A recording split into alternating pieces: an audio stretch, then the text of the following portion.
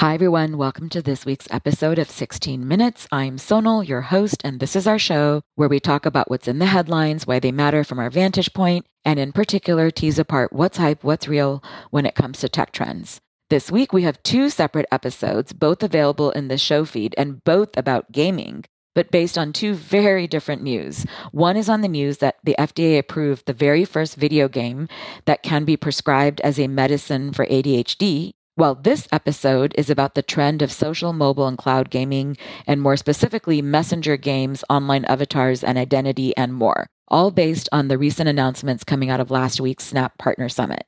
To be clear, none of the following should be taken as investment advice. Please see a16z.com/disclosures for more information. And let me first quickly summarize the highlights, and then I'll introduce our experts so we can go broad and talk about the bigger picture. So super quick, Snap announced a new navigation, or what they're calling an action bar, with 5 buttons. One is Map, which is sort of their play on Google Maps, and it includes information about friend location, the ability to mark places, and more. The second is Conversations, which includes messaging and games, as well as something new that they're calling Snap Minis, but essentially is mini programs or apps within apps, which is something that Chinese apps and WeChat has done for a while, and Connie Chan's written a lot about. The third button is Camera. So Snap referred to itself as a camera company when they went public, and there's a lot about AR or augmented reality in there. And then the fourth button is Stories, which used to be called Discover and includes stories from friends, subscriptions, recommendations, more. And finally, the fifth button is Discover, which includes Happening Now, sort of like a news aggregator, as well as Snap Originals on the content side. So that's a quick summary. So now let me welcome our experts for this segment. We have two A16Z partners from the consumer team, Jonathan Lai, who covers gaming and was previously head of BD for North American Tencent and was also product manager at Riot Games, and Andrew Green, who spent 20 years in gaming from Take-Two to Atari to Electronic Arts to TinyCo, and whose roles spanned everything from marketing and brand to product development. Welcome, guys. Excited to be on. Thank you.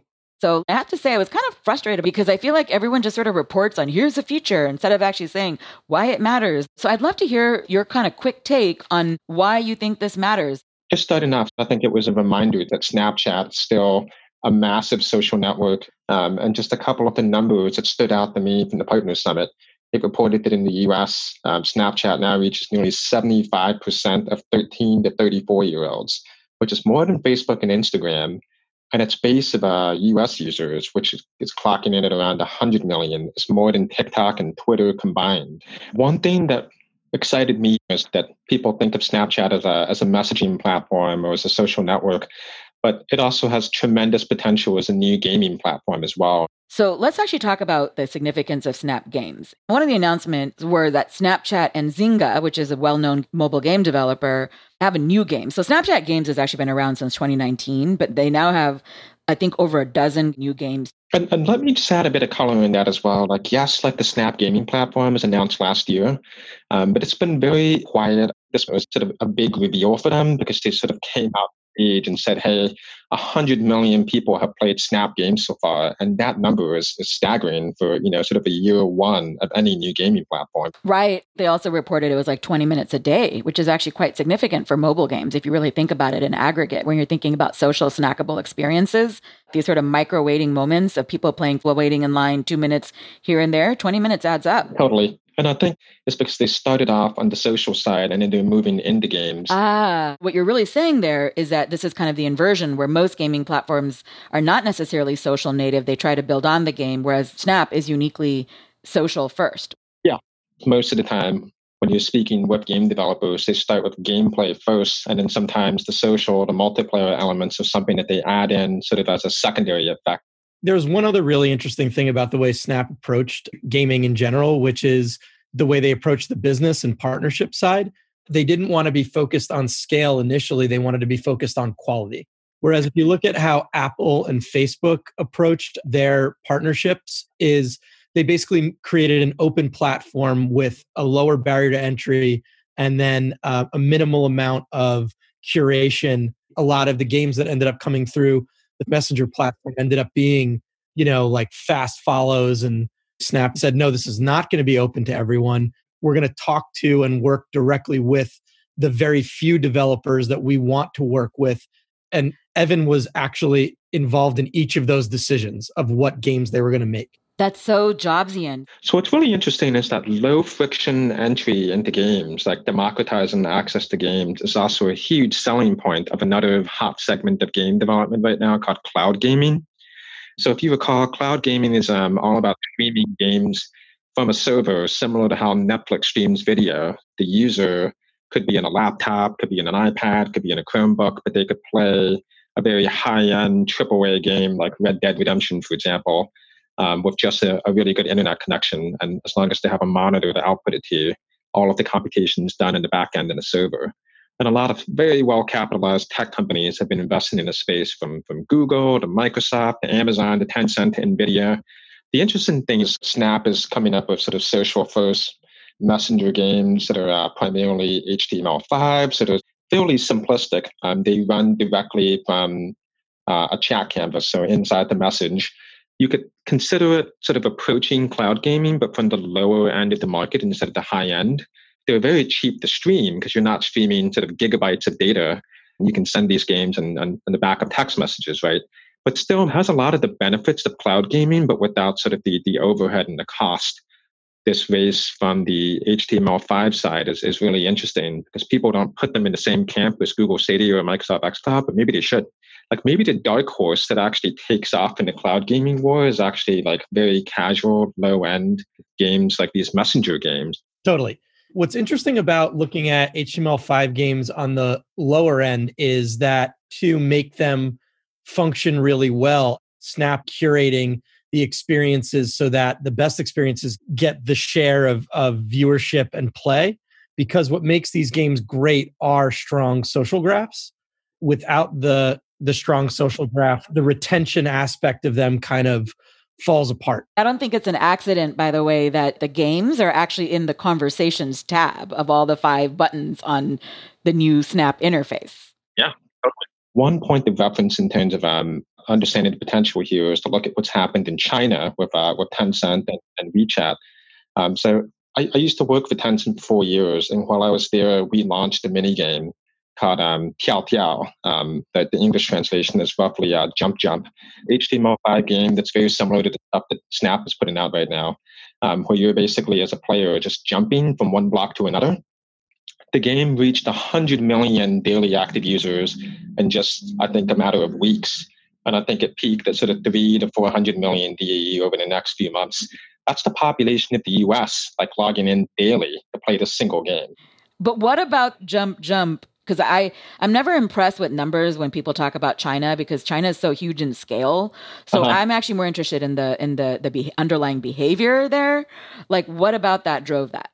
Yeah, no, it's a great question. I'm glad you asked that. So with the messaging game, you have so many built-in advantages that other apps have to fight tooth and nail for. One, your social graph is already directly integrated into the game, since in general, if you're running this as part of a message, right? And then whoever is in your contacts book, it's just a click away from sort of inviting them to play with you.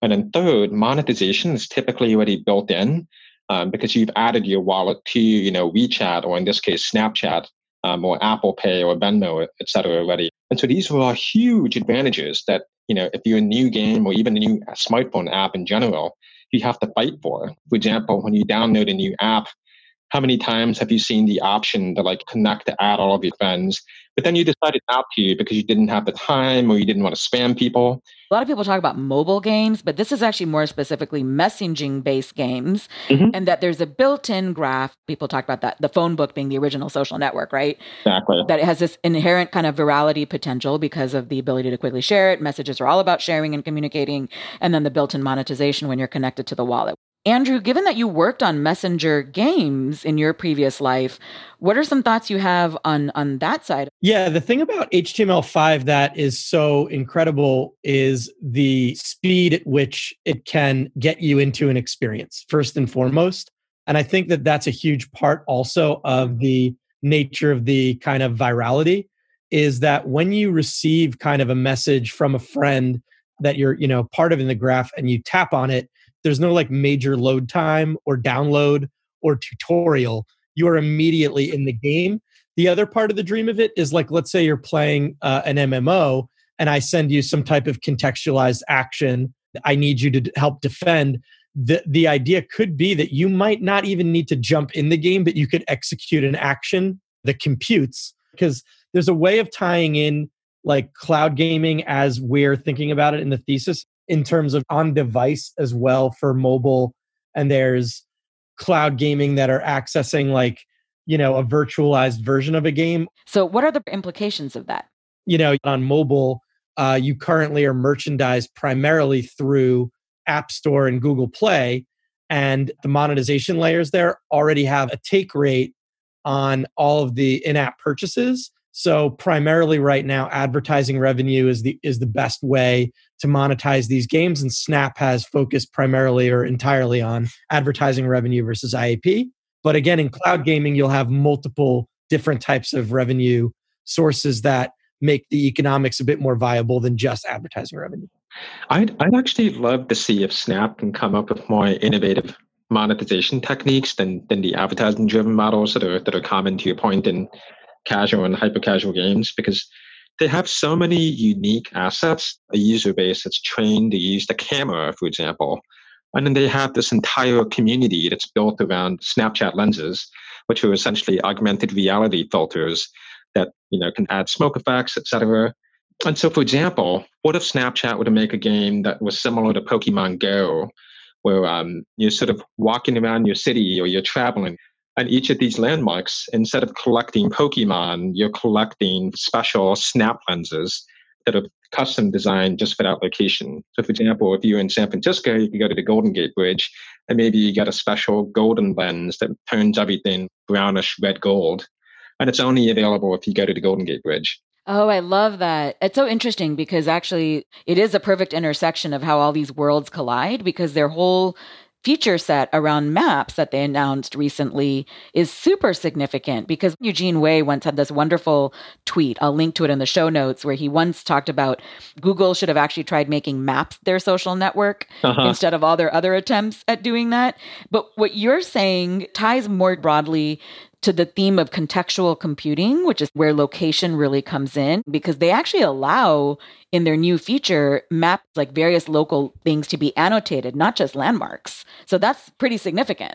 Totally. You can imagine an entire virtual economy developing around this game, similar to something that you might see in Fortnite, except it's happening on the back of like Snap Maps and Google Maps, essentially. Instead of trying to monetize maps with like advertising, you could try to create, for example, a marketplace around these like lenses or these sort of like these filters that people are making. And so people over in Paris that had like Eiffel Tower lenses, and if they wanted to trade with someone in San Francisco, there should be a marketplace for that, and a way for supply and demand to equilibrate it at different prices. And so I'd love to see if Snap can figure out a way of like integrating those things into their games, because it opens up a whole swath, I think, of monetization methods. I wonder if Bitmoji is like the Trojan horse to that, actually.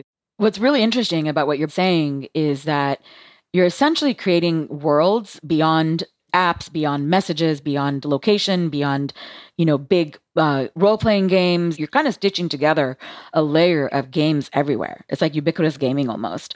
And so one thing that's super interesting to me then is the Bitmoji bit, which I don't think people talked about enough. Of course, people were super interested when Snap acquired Bitmoji. And then last year, they announced Bitmoji for games, but didn't actually open it up until this recent announcement. And by the way, two of the games that really caught my eye, and I think it's really interesting that Snap is actually branding a set of games with Bitmoji plus X, is Bitmoji Tennis and Bitmoji Paint.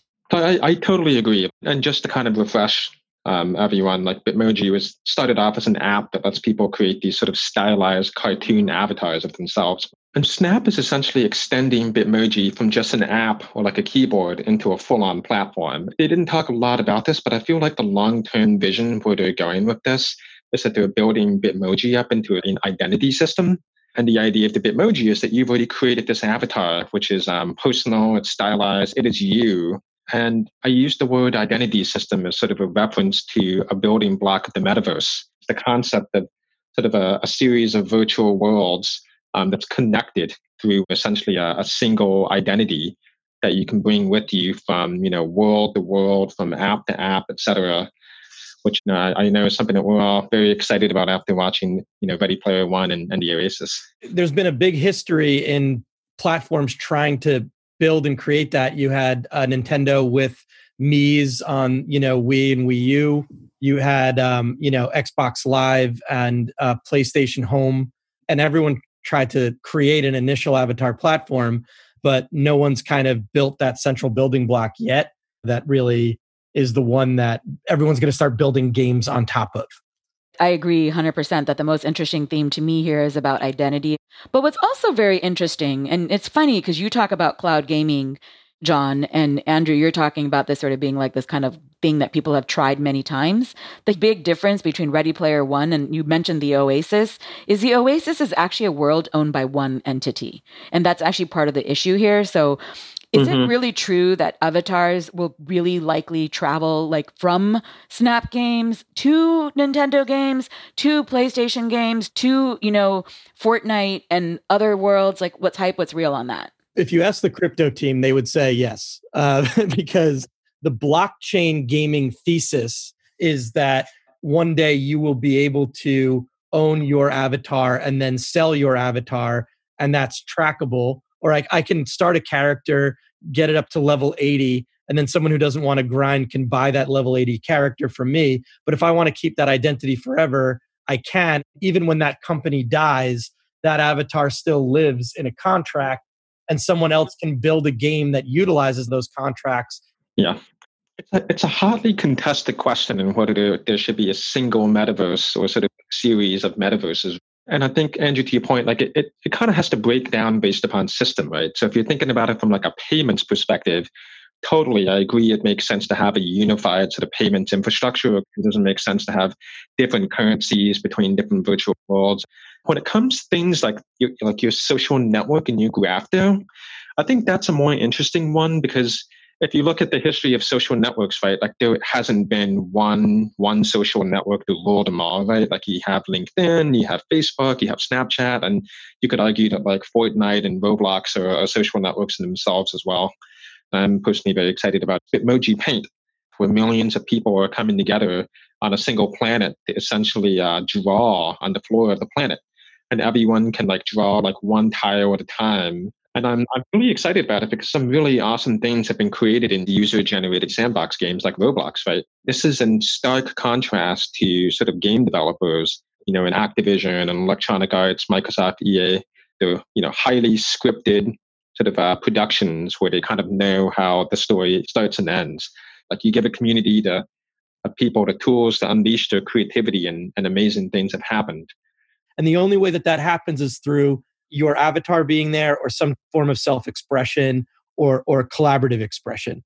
So I think what's really interesting about what you're both saying about the social aspect and where cloud gaming and where mobile and messaging doesn't come in is at the end of the day, this kind of reminds me, for those of us who grew up gaming kind of in the day, of sort of the side-by-side social gaming. And Will Wu actually made this observation as well.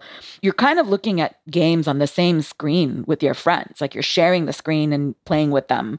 And there's something super powerful about that, given Snap's mission to really always give room for self-expression, as well as making things about really connecting you to your real friends. And so while we may bandy about these terms like social and consoles and cloud gaming, at the end of the day, it brings it back to this bottom line of expression and connection.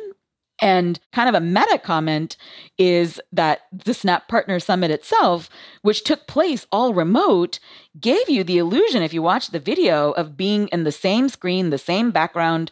Everyone was kind of stitching their experiences together, all virtually, as if that were happening in real life. I'd love to now hear what's the takeaway on the Snap Partner Summit and the broader view of tech trends. Bottom line it for me. There are more potential gamers out there than have ever been, and there are also more ways to access and play games than ever before. Snapchat, with its new HTML5 gaming platform, it's a new entrant into the space, and one that I'm particularly excited to watch because unlike other game companies, they come sort of social first. And then, we have multiple folks working on the building blocks of the metaverse, from Snapchat with Bitmoji to Epic Games of Fortnite, the Roblox of its user-generated communities. And so it's probably just one of the most innovative and exciting times to be looking at games and social more broadly. Well, thank you guys for joining this segment of 16 Minutes. Thank you. Thank you.